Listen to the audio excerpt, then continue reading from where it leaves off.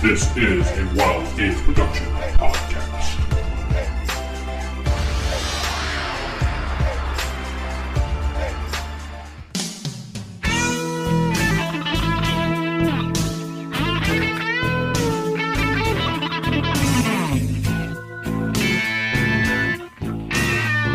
You're listening to the Old School Blues podcast.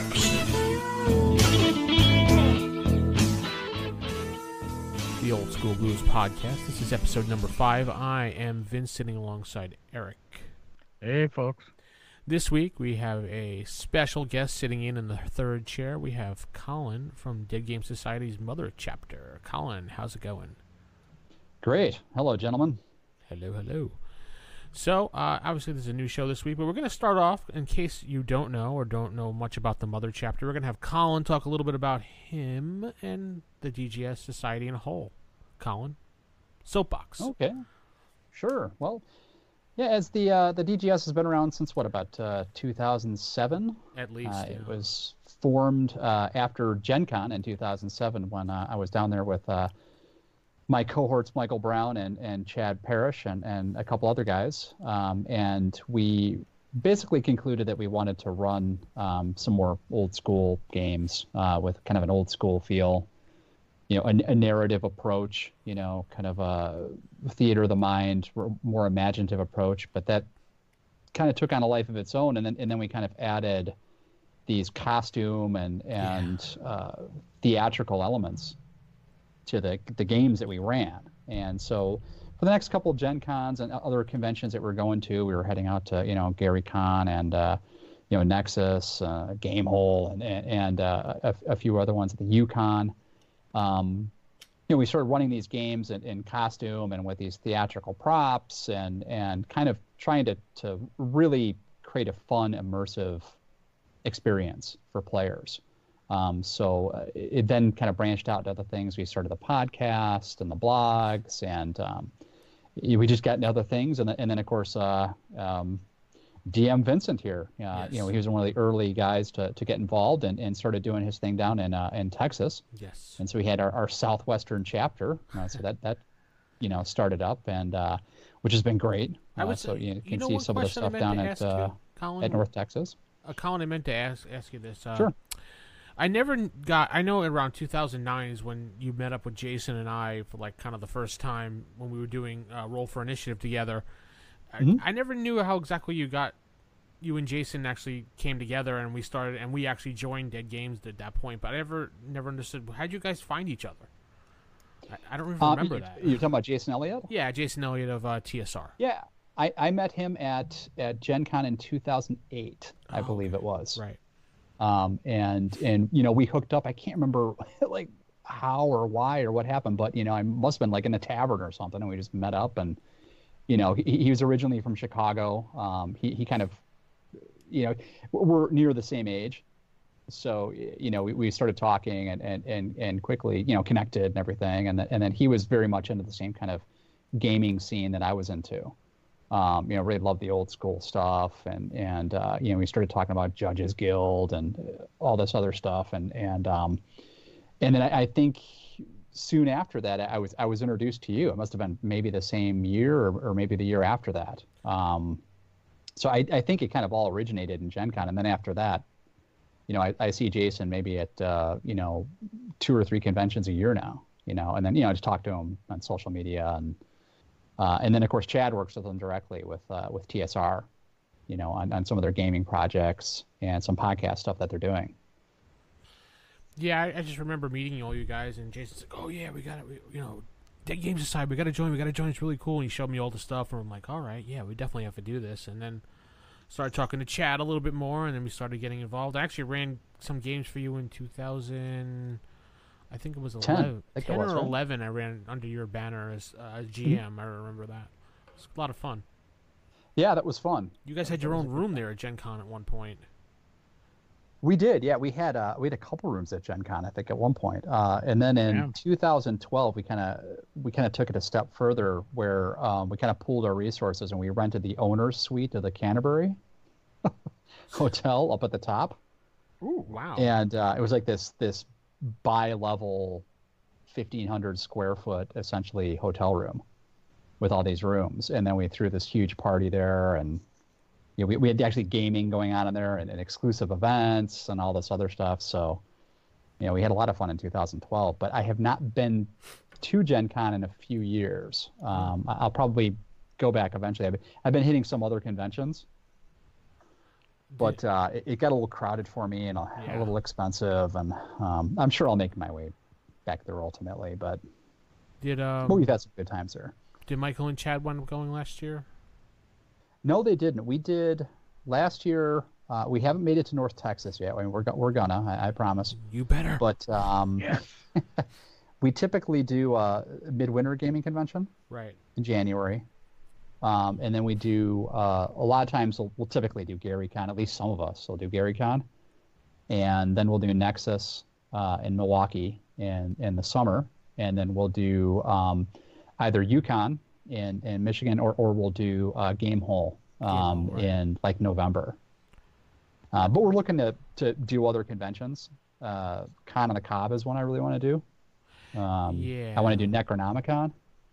That sounds awesome. And then certainly North Texas. So I mean, we did CantCon one year too, which was kind of fun. Eric, aren't you going to Gamehole Con? I wanted to do Gamehole, but that was going to be expensive. We were going to do Con on the Cob. But then my son announced that he was getting married, and they were going to go apartment shopping. And now I'm paying for wedding reception and, month or two of rent. So I'm going to be here. I will instead be on AetherCon that weekend, doing part of a sandbox panel talking about sandboxes. Yeah. Okay. Well, good. Good luck to that. Thank you, sir. Maybe someone will record it so we can play it or something on the air. Now, Vince, what other conventions do you typically do? I don't. Other than North Texas RPG Con right now, that's about it. I've been thinking about either doing GaryCon or maybe Origins next year, to be honest.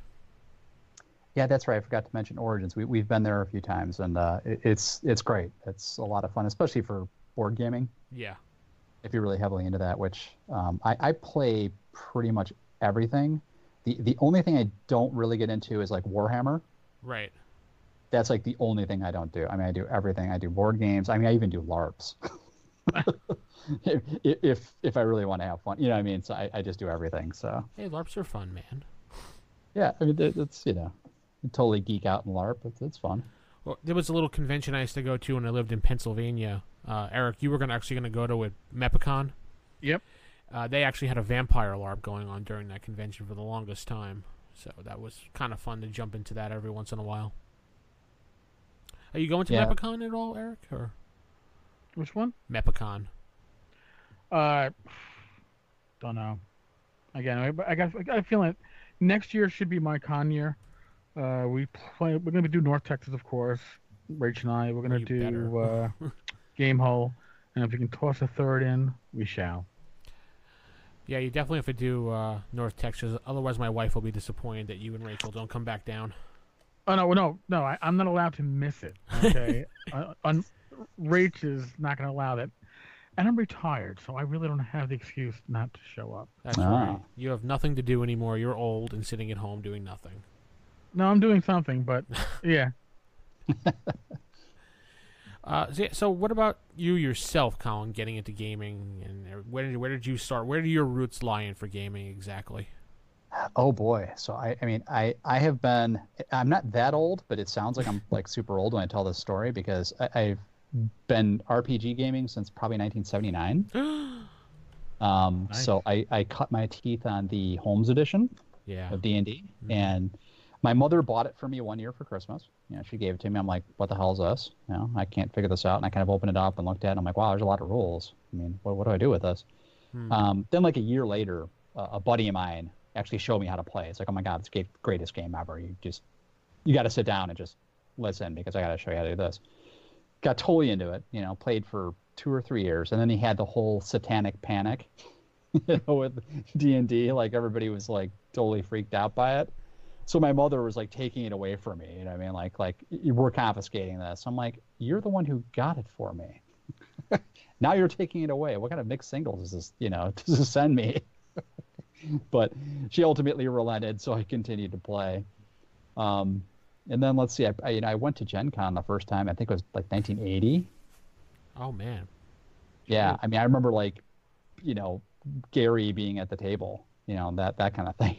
It was back when there was like 2,000 people there or something, or 2,500 people. So what was it like sitting with Gary back then?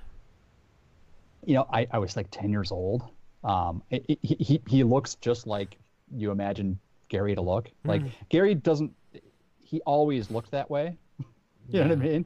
Yeah. It's like he never changed. You know what I mean? So it's like he was the same guy that you've seen in interviews or whatever. I mean, he was a real nice guy and everything. He was talking about, I'm trying to remember, he was introducing something like a new concepts or new products from TSR. And we were all kind of sitting down and he was like demoing something. And I remember kind of sitting there, following along. And that was fun. And so yeah, I really have been playing since probably '79. I lived in Europe in the '80s, so I was in Germany. So I played with a lot of German kids. We would translate stuff in German because it didn't, it wasn't being sold there.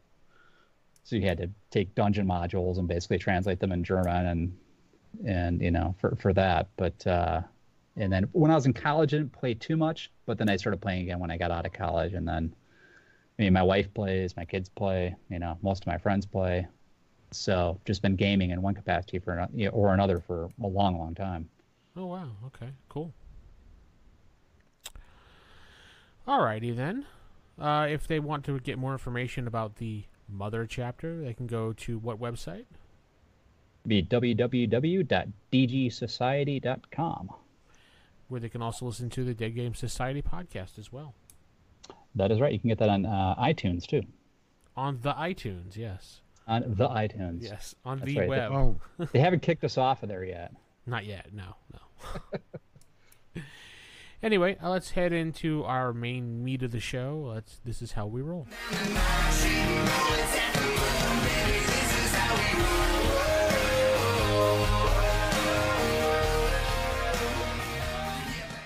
Okay, so this week we're going to talk a little bit about Star Trek and adventures and creation in sci-fi and Star Trek type adventures.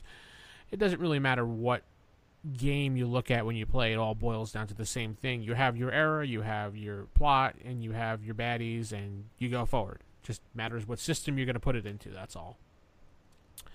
So, Colin, you said you have run various FASA Star Trek games in the past, conventions, whatever.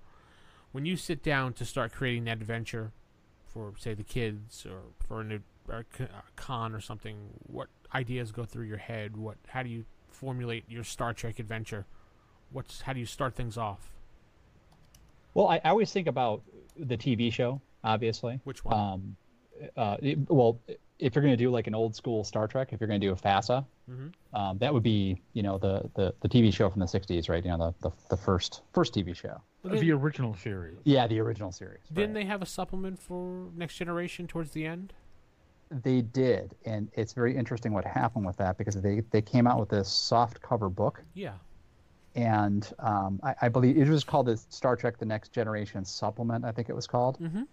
And it was really cool. It had Picard and Riker and everybody in there, and the new Enterprise, and so it was really neat. And they promised all these new products, but apparently they did not have the permission to do that. And I guess they got into legal trouble, and they were given cease and desist letters. I guess this would be FASA, and so they just had to abandon the whole project. Wow. So, but there are a couple things out there. I mean, you can still run it, but again, if you're talking about FASA, you're talking about the original series, really. And there's just a huge amount of stuff for the original series with FASA. Oh yeah, I mean there was at least was there 3 box sets? I know of 2. I don't remember if there was a third one. Yeah, I don't remember. I have the second edition. I had the first and second, and they may have had a third. And you can't forget the bridge supplement, which is a standalone game where you man the bridge. That's what I didn't even have the RPG. I just had the bridge, and we played the crap out of that. I never looked into that one at all. Oh yeah. How did that one work, Eric? Do you remember? Oh, I couldn't even tell you. This is what 25 plus years ago, but we just loved the idea that we were simulating space combat, even if it probably didn't really simulate much of anything. It just seemed cool because it was Star Trek. I was a Star Trek kid. I wasn't Star Wars. Yeah, me too. My love was Star Trek growing up. But all right, so back to what we were saying. You sit down. You're creating an adventure for the original series. What's your next idea after thinking about the show? What do you start with? A bad guy, then move into a plot, or start with a plot, add the bad guy? What's your process, Colin? I think usually what I try to do with a sci-fi adventure is I think to myself, is this going to be a scenario in which there is a specific bad guy, let's say an alien, or maybe a rogue human, or is this going to be a technological problem? Okay. Right? There could be something wrong with the ship, right? There could be something wrong with the starbase. Something wrong with the warp core that causes some bizarre, event to happen. Or it could be something, biological, right? There could be a disease that infects the crew, or a disease that infects the space colony, and you have to find a cure. So I think the first thing I would try to figure out is what's the problem going to be, and what's going to be the strategy that the crew uses to solve the problem. Okay, so you figure out the error, you start formulating what you're going to do by what's the problem the players have to face, and then you start plotting out what they need to do to figure out that problem. Right, and I think one important thing to do too is, especially with like the fastest Star Trek, is every single player character usually has a different position on the starship. That they're either a science officer or a communications officer or security. It's important to give everybody something to do. Yeah. So in the FASA system, it's this percentile-based system. Yes. And there's this huge amount of skills, essentially, that you have. So as a GM, you can sit there like, well, what skills should the players be using, right? They might be using a damage control procedure or computer technology. If you're going to Chekhov, for instance, he could use his starship helm operation. If you go to one of the other crew members, it might be transporter operations procedures. And you roll against these things, percentile. So there's always an opportunity to give somebody something to do, even if it's translating an alien language. Might be a communications officer. So it's good to keep everybody at the table rolling dice and doing things, right? Because it's not D&D where you're just dungeon crawl, go and fight. It's this big collaborative effort on the ship. Okay, so another thing that always comes up, and I've seen a lot of chatter about this on like Reddit or Facebook or something. Do you let the player be the captain, or is the captain going to be the GM? I think I guess you could do it either way, really. Well, okay, it kind of boils down to the whole thing, the rank system in the game. Obviously, sure. It's a fictitious game with a fictitious rank system. Well, it's a real rank system, but it's used in the game. Some people have that problem with, well, he's my friend. How can he tell me what to do? Kind of, BS. So, you've run into those problems at all, or? I haven't run into those problems, but I can see how they would arise. Yeah. What about you, Tankar? When you're running these kind of games, have you run into that issue? Do you offload the responsibility of the captain or the admiral onto somebody else, or? See, when I've run it, and my running of it has been with the Prime Directive rules. Yes, right. Okay. Okay, so and that's it. Actually, is Star Trek canon up until I think 78 or 79, because they got a light. They can't use the characters, so. But they can use the universe. But for me, my cheat being the OSR guy I've been is, they're all officers, but they're always the ones that make up the away team. So in a way, the adventure can happen on the ship. I think one time I did, but usually I'm putting them down on a planet and they're exploring and they're handling problems down there where rank means less. Exactly. So usually I kept the captain was GM NPC, but once they're dealing with the natives or the other, they're it's not so much the rank as their abilities that came into play. When they're on a starship, that's where kind of the rank was important. Yeah. Just my experience. By the way, the thing I'm holding in my hands is Starships and Spacemen Second Edition, which is actually like compatible with Labyrinth Lord. Yes. And it's something that I would actually enjoy running. But my whole thing too is always make sure there's enough red shirts to get killed before your players get killed, because it makes it still look lethal without having a high body count of PCs. But yeah. I guess another thing you could do too would be to have Starfleet basically give you orders through an admiral contacting you and giving you a transmission and saying, listen, you need to go to these coordinates and do A, B, and C. Yeah, that's actually how I had to wind up handling it. I had to, after filling out my group to figure out who was the person. You always have one person in the group that's going to be the take charge guy. No matter what you do, there's always going to be that guy in your group. Whether the other players like it or not, accept it or not, there's always going to be that guy. So once I filled out the group and figured out who he was, I let him be the captain. No one else had a problem with that? Fine. What I did was I gave him the orders through, obviously, a Commodore or an Admiral. And when it came down to it, he gave orders, they listened, so there was no problem with it then once I felt out who the captain was, so... That's how I dealt do you with guys it. ever find that in games like this where there's a kind of like a strict rank system, that if you have one player at the table who's really dominating, Yes. Is kind of doing everything, do you ever throw him a curveball or something to kind of take him out of the picture and to bring other people to the forefront? Yes. I've done it so that this dominating player actually got knocked out a bunch of times, and it left it up to just the junior officers to figure things out while he was passed out somewhere and they didn't know where. Sure, that makes sense.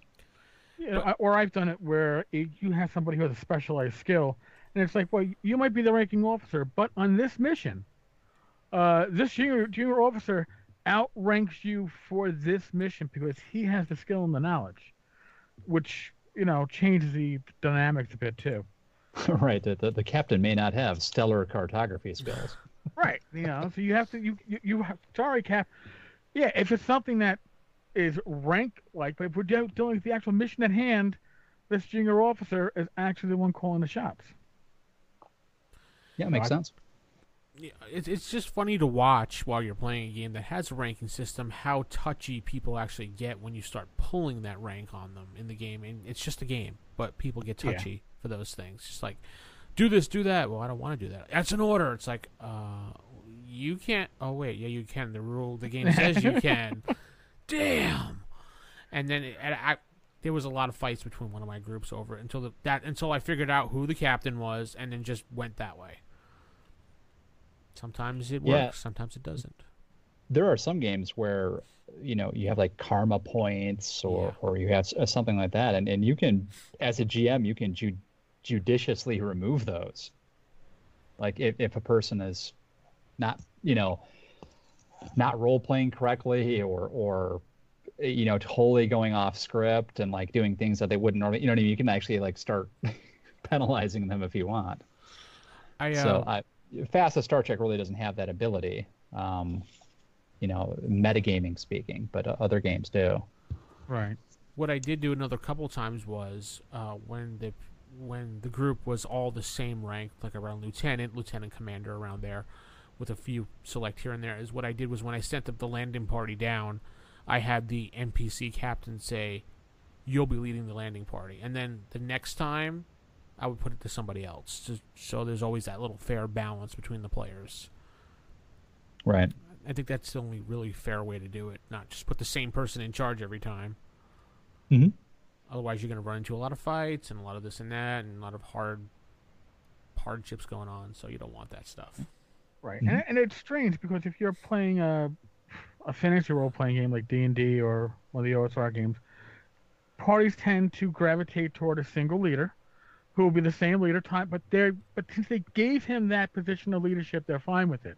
But when you deal with the game with the ranking system, since he has the rank, all of a sudden it becomes even if they would have given that person that position, they begrudge it. Yeah, they test it practically. Yeah. I had the same problem in playing Stargate SG-1 too, because that has a ranking system in it, and that always had so many issues in it. But anyway, different game, different time. Yeah. All right, so back to our seeding the adventure. So we get our adventure going, and we get our problem. We have the solution. How do you space it out so that it's fun and exciting in your games? We'll start with Eric for that one. How would you space out your adventure, Eric, so it's fun and exciting and doesn't get blown over in like an hour? It's just like any other RPG. You got to space out the encounters. It's not just going to be combat, or it's not just going to be role play or technical stuff. You got to seed a little bit of everything. You got to give them options. If you put them on a train, they're going to want to get off. But if you put them on a couple of sets of rails that all lead to the same place, they don't always realize that. But you have to give them options.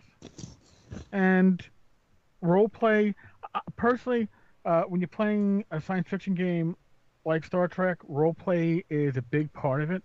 Yes. Like I said, that's why I like the red shirts, because I can show danger and death with another red shirt getting, randomly killed or whatever, without it really affecting what's going to go on with my players and what they're going to accomplish. This is probably why the red shirts were so popular in the original series. They got to show danger and death without putting the stars in the line of fire. So. Yeah, it was funny whenever you would see, like, even in the Next Generation, you would see the random red shirt on the bridge. Yes. You're like, okay, well, we know that guy's going to die. Yeah. Something bad's going to happen. Sacrificial lamb. If you watch the original series way back in the early episodes, it was always the gold shirts that died, if you've noticed.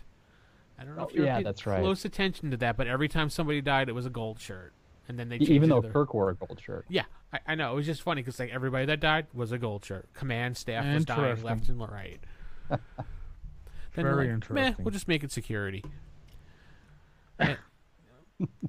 They wound up. I don't know if you guys watched the Enterprise TV show at all. Yes, no. Yeah. Random episodes. My son watched it religiously, which is probably why I didn't. Well, I liked that show, so too bad. But yeah, I actually liked it too. Yeah, I thought it was done rather well for its time. But whatever about the theme, we'll talk about it another time. But did you notice how the Makos, the Marines, slowly became the red shirts of Enterprise towards the end of that show? That's right. Yeah, they did. They went from having faced characters like the Major and his lieutenants to just basically the Makos, and it was Sergeant Corporal Death. It was like they were going on an away mission. They brought a Mako. You knew he was dying. He was the new red shirt. It's like, you picked the short straw. We're so sorry. That's why some science fiction series, it was kind of hard if they didn't have, the red shirt. Like I remember I used to watch Andromeda. Mm-hmm. I don't know if you guys ever saw that. Yeah. Yep. But I thought that was a really cool show. But you had only there were like 5 people in the crew. And that was it. You didn't have any like extraneous people that would die. It was like Kevin Sorbo survived everything. He did. I think most of them did survive everything. But like Enterprise, the thing I liked about that show is not everybody got along. There'd be conflict between characters on the ship, and that's kind of what I liked about Enterprise, because you just had these weird ideological or personality conflicts going on, and it created a level of tension. I thought that was kind of missing from, let's say, Voyager. Oh, well, at that point, Voyager, I don't want to talk about that anyway, but I especially enjoyed the whole Major Hayes, Lieutenant Reed battling for that whole security position dominance thing going there. That really was a very interesting how they... I never understood why they did that, and then they just wound up killing the character off. But all right. But I did enjoy the banter between. It was always like, oh, Reed's got him. Oh, Hayes got him now. It's like, just waiting to see each week what they were doing to each other. back and forth. Right. But yeah, I don't know. So what's your guys' favorite era for Star Trek? I mean, mine was obviously I grew up watching the original series, and later on fell in love with Enterprise. I like Next Generation and Deep Space Nine. I don't like Voyager at all. Eric, what about you? The original series. I really liked watching Next Generation, Deep Space Nine, Voyager. Yeah, but no, the Next Generation I really enjoyed. But when I think of gaming, when I think of a role-playing game set in the Star Trek universe, I think of Spock and Kirk and the red shirts, and it to me that just is where it's at. Maybe it's because the Next Generation was too. They were adventuring in the first series. In the second series, they were dealing with more social issues. I don't know. It was good, but not for gaming for me. Yeah, I think for me too. If I'm going to be gaming in that universe, is typically I'll go with the original show. Yeah. I mean, I love Next Generation too, but there's some issues there with adjudicating certain things, like for instance, Data. You know, Data is a super powerful Oh yeah. being, you know, and so it's a little more challenging Yeah. to run it in that Next Generation universe because there's some curveballs you have there to deal with. The Enterprise itself is vastly more powerful. It's got these incredible abilities. So it's you know, it's like it's kind of like red box D&D versus like black box D&D, you know, back from the day. It's like, you know, the classic show, the original show would be kind of like your red box D&D. You know, you know what you're dealing with, you know what your character's abilities are. It's relatively low powered, but once you get to the Next Generation, that's like you're in big time intergalactic, earth shattering, you know, kind of hyper powerful scenarios. Do you guys kind of see that too, or is that just me? No, No, I can you're certainly see that, but it would be like going from red box to AD&D second edition with the splat books to me. That's how big the power curve is between the original series and the Next Generation, Voyager, Deep Space Nine era. You know, I like the simplicity of the original series. I enjoyed the cartoons. Oh, the not animated a series. cartoon is great. Yeah. Yeah. I think it's like going from AD&D first edition to fifth edition. That's the difference between the power levels, to be honest. It's just a drastic change between the two of them, because I just recently introduced my wife to Star Trek in this last couple of months. I mean, she liked the movies, obviously, that just came out in the last, 6 years or so. But Right. that we all know that's not really Star Trek. I don't care what the people out there say. Yeah, it's Star Trek, but it's not Star Trek. I don't care. But people have their own opinion. That's my opinion. I don't care. But You mean the new movies, right? that's what I meant. Yeah, like Yeah. 10, yeah. what is it, 11, 12, and 13, whatever, 12, 13, 14, whatever the movies are. Yeah, to me, it's just I enjoy them. I mean, they're okay, but it's not Star Trek. The JJ verse or the Kelvin verse or whatever it's called at this point. Right. It's Die Hard in space. Yeah. Oh, yeah. No, I Yeah. didn't think of that. That's pretty good. Yeah, and it's just it doesn't even feel like Star Trek at all to me. You know, it's like when somebody says, "Oh, did you see what's the last Star Trek movie you saw?" Instantly in my head, I think of like, Star Trek 6 or whatever, like back in the day. Like I don't even like consider the new ones. It doesn't even, I stopped counting, I think, with Wrath of Khan. I don't think they got that was the high point. That was definitely the high point for sure. Wrath of Khan, yeah. But, so my point was, I don't remember now. I'm kidding. Thanks, Eric. No, I'm kidding. Oh, I'll take the blame. I'll fall on it. Yeah, so the new movies are just what they are. They're the new movies. They're not really Star Trek. And as our guest host from the past, James Spahn, the great James Spahn, has said to me, so the new Star Trek movies are like Star Wars. The same type of like atmosphere, it feels like, just what Star Trek slapped on it. And it kind of made sense the way he explained it. Maybe I'm not as much explaining it how he did, but it just kind of made sense how he said Star Wars with Star Trek just slapped right on it. Yeah, no, I can see that. But it's more space opera. Yeah. So yeah, the new movies are what they are. They're great, but it's even George Takei himself said the new movies are not Star Trek. it's missing the one thing that Gene Roddenberry had put into all of his projects: the time frame of tackling the issues of the day. If you remember the old '60s show, they always tackled the issues of the time. The movies, they tackled issues of the time. For instance, Star Trek IV, The Voyage Home, The Whales. Boom. Oh God! Right. Shut up, Eric. But you know you loved it. You loved it. No, I didn't, but that's okay. I know some people did.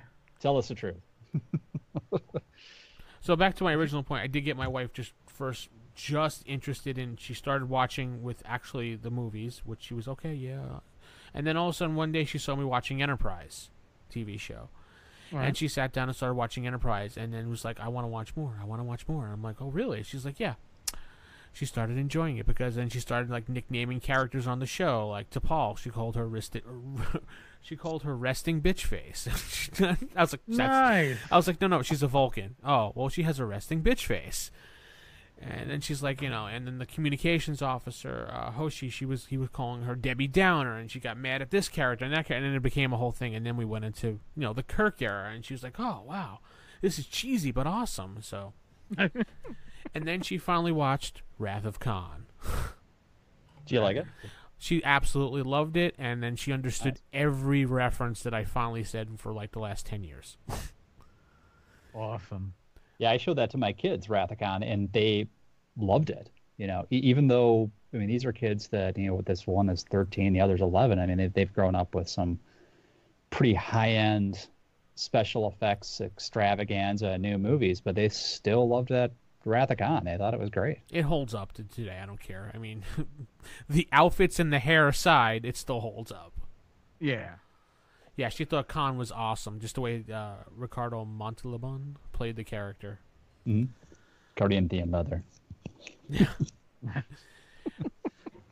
And she said that the new now she understands why I said when the new movie was Into Darkness, when they had Khan in that movie, was nothing compared to the original Khan. Oh God, no! Oh, painful. No, I liked it. I don't want people to think we're out here bashing the new stuff. No, not at all. I like the new stuff for what it is. It was a good ride, but you had to forget that it was supposedly drawing from an earlier reference. As long as you didn't try to link the two, on its own, it's a good movie. But just don't try to think of it as the Khan. Yeah. So this weekend we're going to sit down and watch the Search for Spock, because she has to know what happened with Spock now. Because I've told her, but she wants to see it. So. Mm-hmm. And we also started watching The Next Generation, which she's in love with that too, because there's all these new things. She's like, wait, Klingons aren't mean anymore? I'm like, well, they're still mean. They're just our friends now. Yeah, I was never crazy about that whole idea, if I'm running a game, I'm obviously, if it's going to be original series, and Klingons are still going to be bad. Because, they just make great villains. Well, the Romulans make great villains too. Oh, yeah. Romulans are even better. Which I was kind of annoyed the fact the way Enterprise ended. They were just going to get into the whole Romulan war versus the Federation at that point would have been. So I wish they would have continued that like a movie or something, because that would have been really interesting to see how that got played out. Yeah, it would have been. But yeah, so I guess that's what we can say about Star Trek this week. What do you guys have? Anything else we should add? I'm trying to think if we've covered anything. Yeah. Well, there are so many different editions, publications, publishers of official Star Trek material and derivative material. You'll find something that fits your taste. Yeah, there was the. Aside, obviously, we talked about FASA, right? And FASA is this kind of percentile-based, kind of very stat-heavy game. Yeah. Where you have like action points, where you use action points to do things. But there's other versions of the game. There's the Last Unicorn. You guys remember that? They came out with a Star Trek game. I've never played the Last Unicorn. Really? Oh, wow. But I did play the Decipher one. At one convention, I played the Decipher version of Star Trek. And it was okay, although I think I preferred the FASA.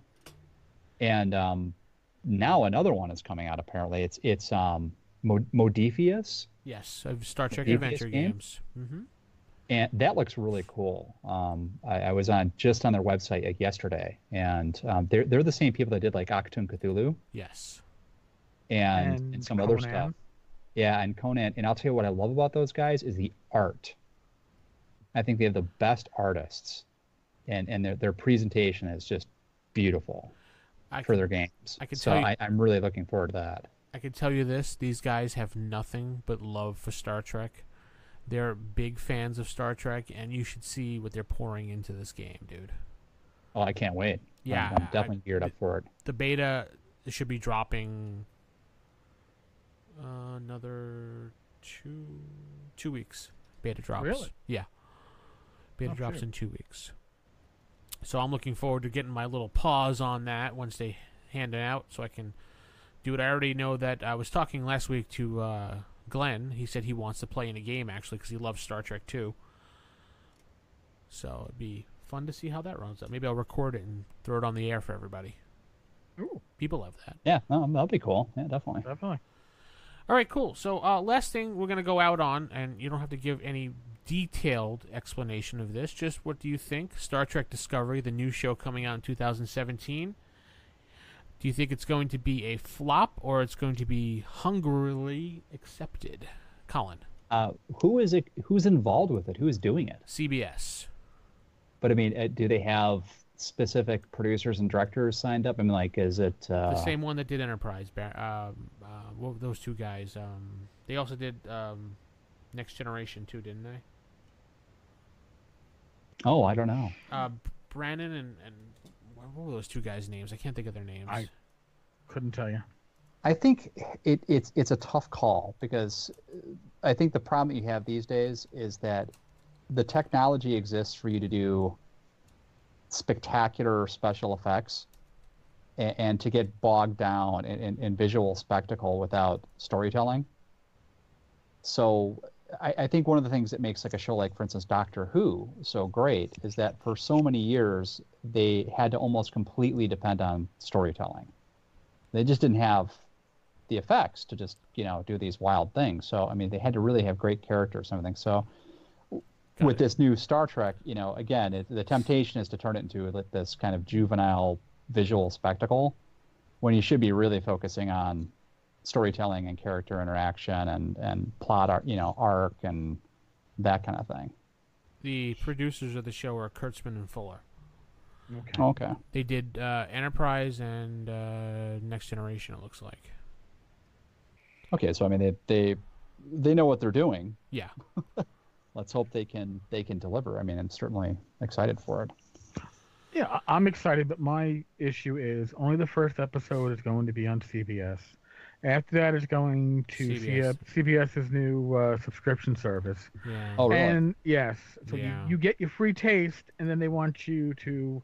So they're using the new Star Trek series to really get people to sign up for the subscription service. However, there's a delay now, if I understand, in the Production. the series in production, like 6 months or so. But CBS has already launched its subscription service. So it's going to be interesting to see if in 6 months they decide to make it exclusive to the subscription service or if they keep it on the air. One thing that I don't understand is they're doing that here, but yet everywhere else in the world you can get it on Netflix. Mm-hmm. Which is dumb. I just don't understand that. CBS just made a bonehead decision with that. Well, Do you mean Texas or nationally? Internationally. It's available on Netflix's international services, but not in the States. Now remember, We're not our own CBS country is yet, not part Colin. of. CBS is not part of Hulu. It's not one of the networks. It's part of Hulu, so that's why they're doing their own subscription service. Oh, okay. Yeah, so you can get it anywhere else in the world for Netflix and CBS all subscriber access once the first episode airs. Yeah, that seems to be a kind of a risky maneuver. I have a feeling that they're going to put the first episode out, see the ratings for the first episode, look at all the money they're going to get, and not get half of what they thought, and then they're just going to throw it back on CBS. I hope so. I hope so too. Otherwise, it's going to be. Do we need to organize a boycott to make that happen? Colin, you're in charge. Yep. Okay. I'll follow your lead. We'll follow your lead. And thank you for saying Texas is his own country. I appreciate that because we. Well, I was talking about like Texas in terms of No, I'm just television teasing. programming. I'm teasing. All right, folks. Colin, thank you for stopping by. You're more than welcome to jump in anytime you'd like when you feel like podcasting. Great. And we're going to say peace, love, and gaming. Have a good night, everybody. Later, people. Later.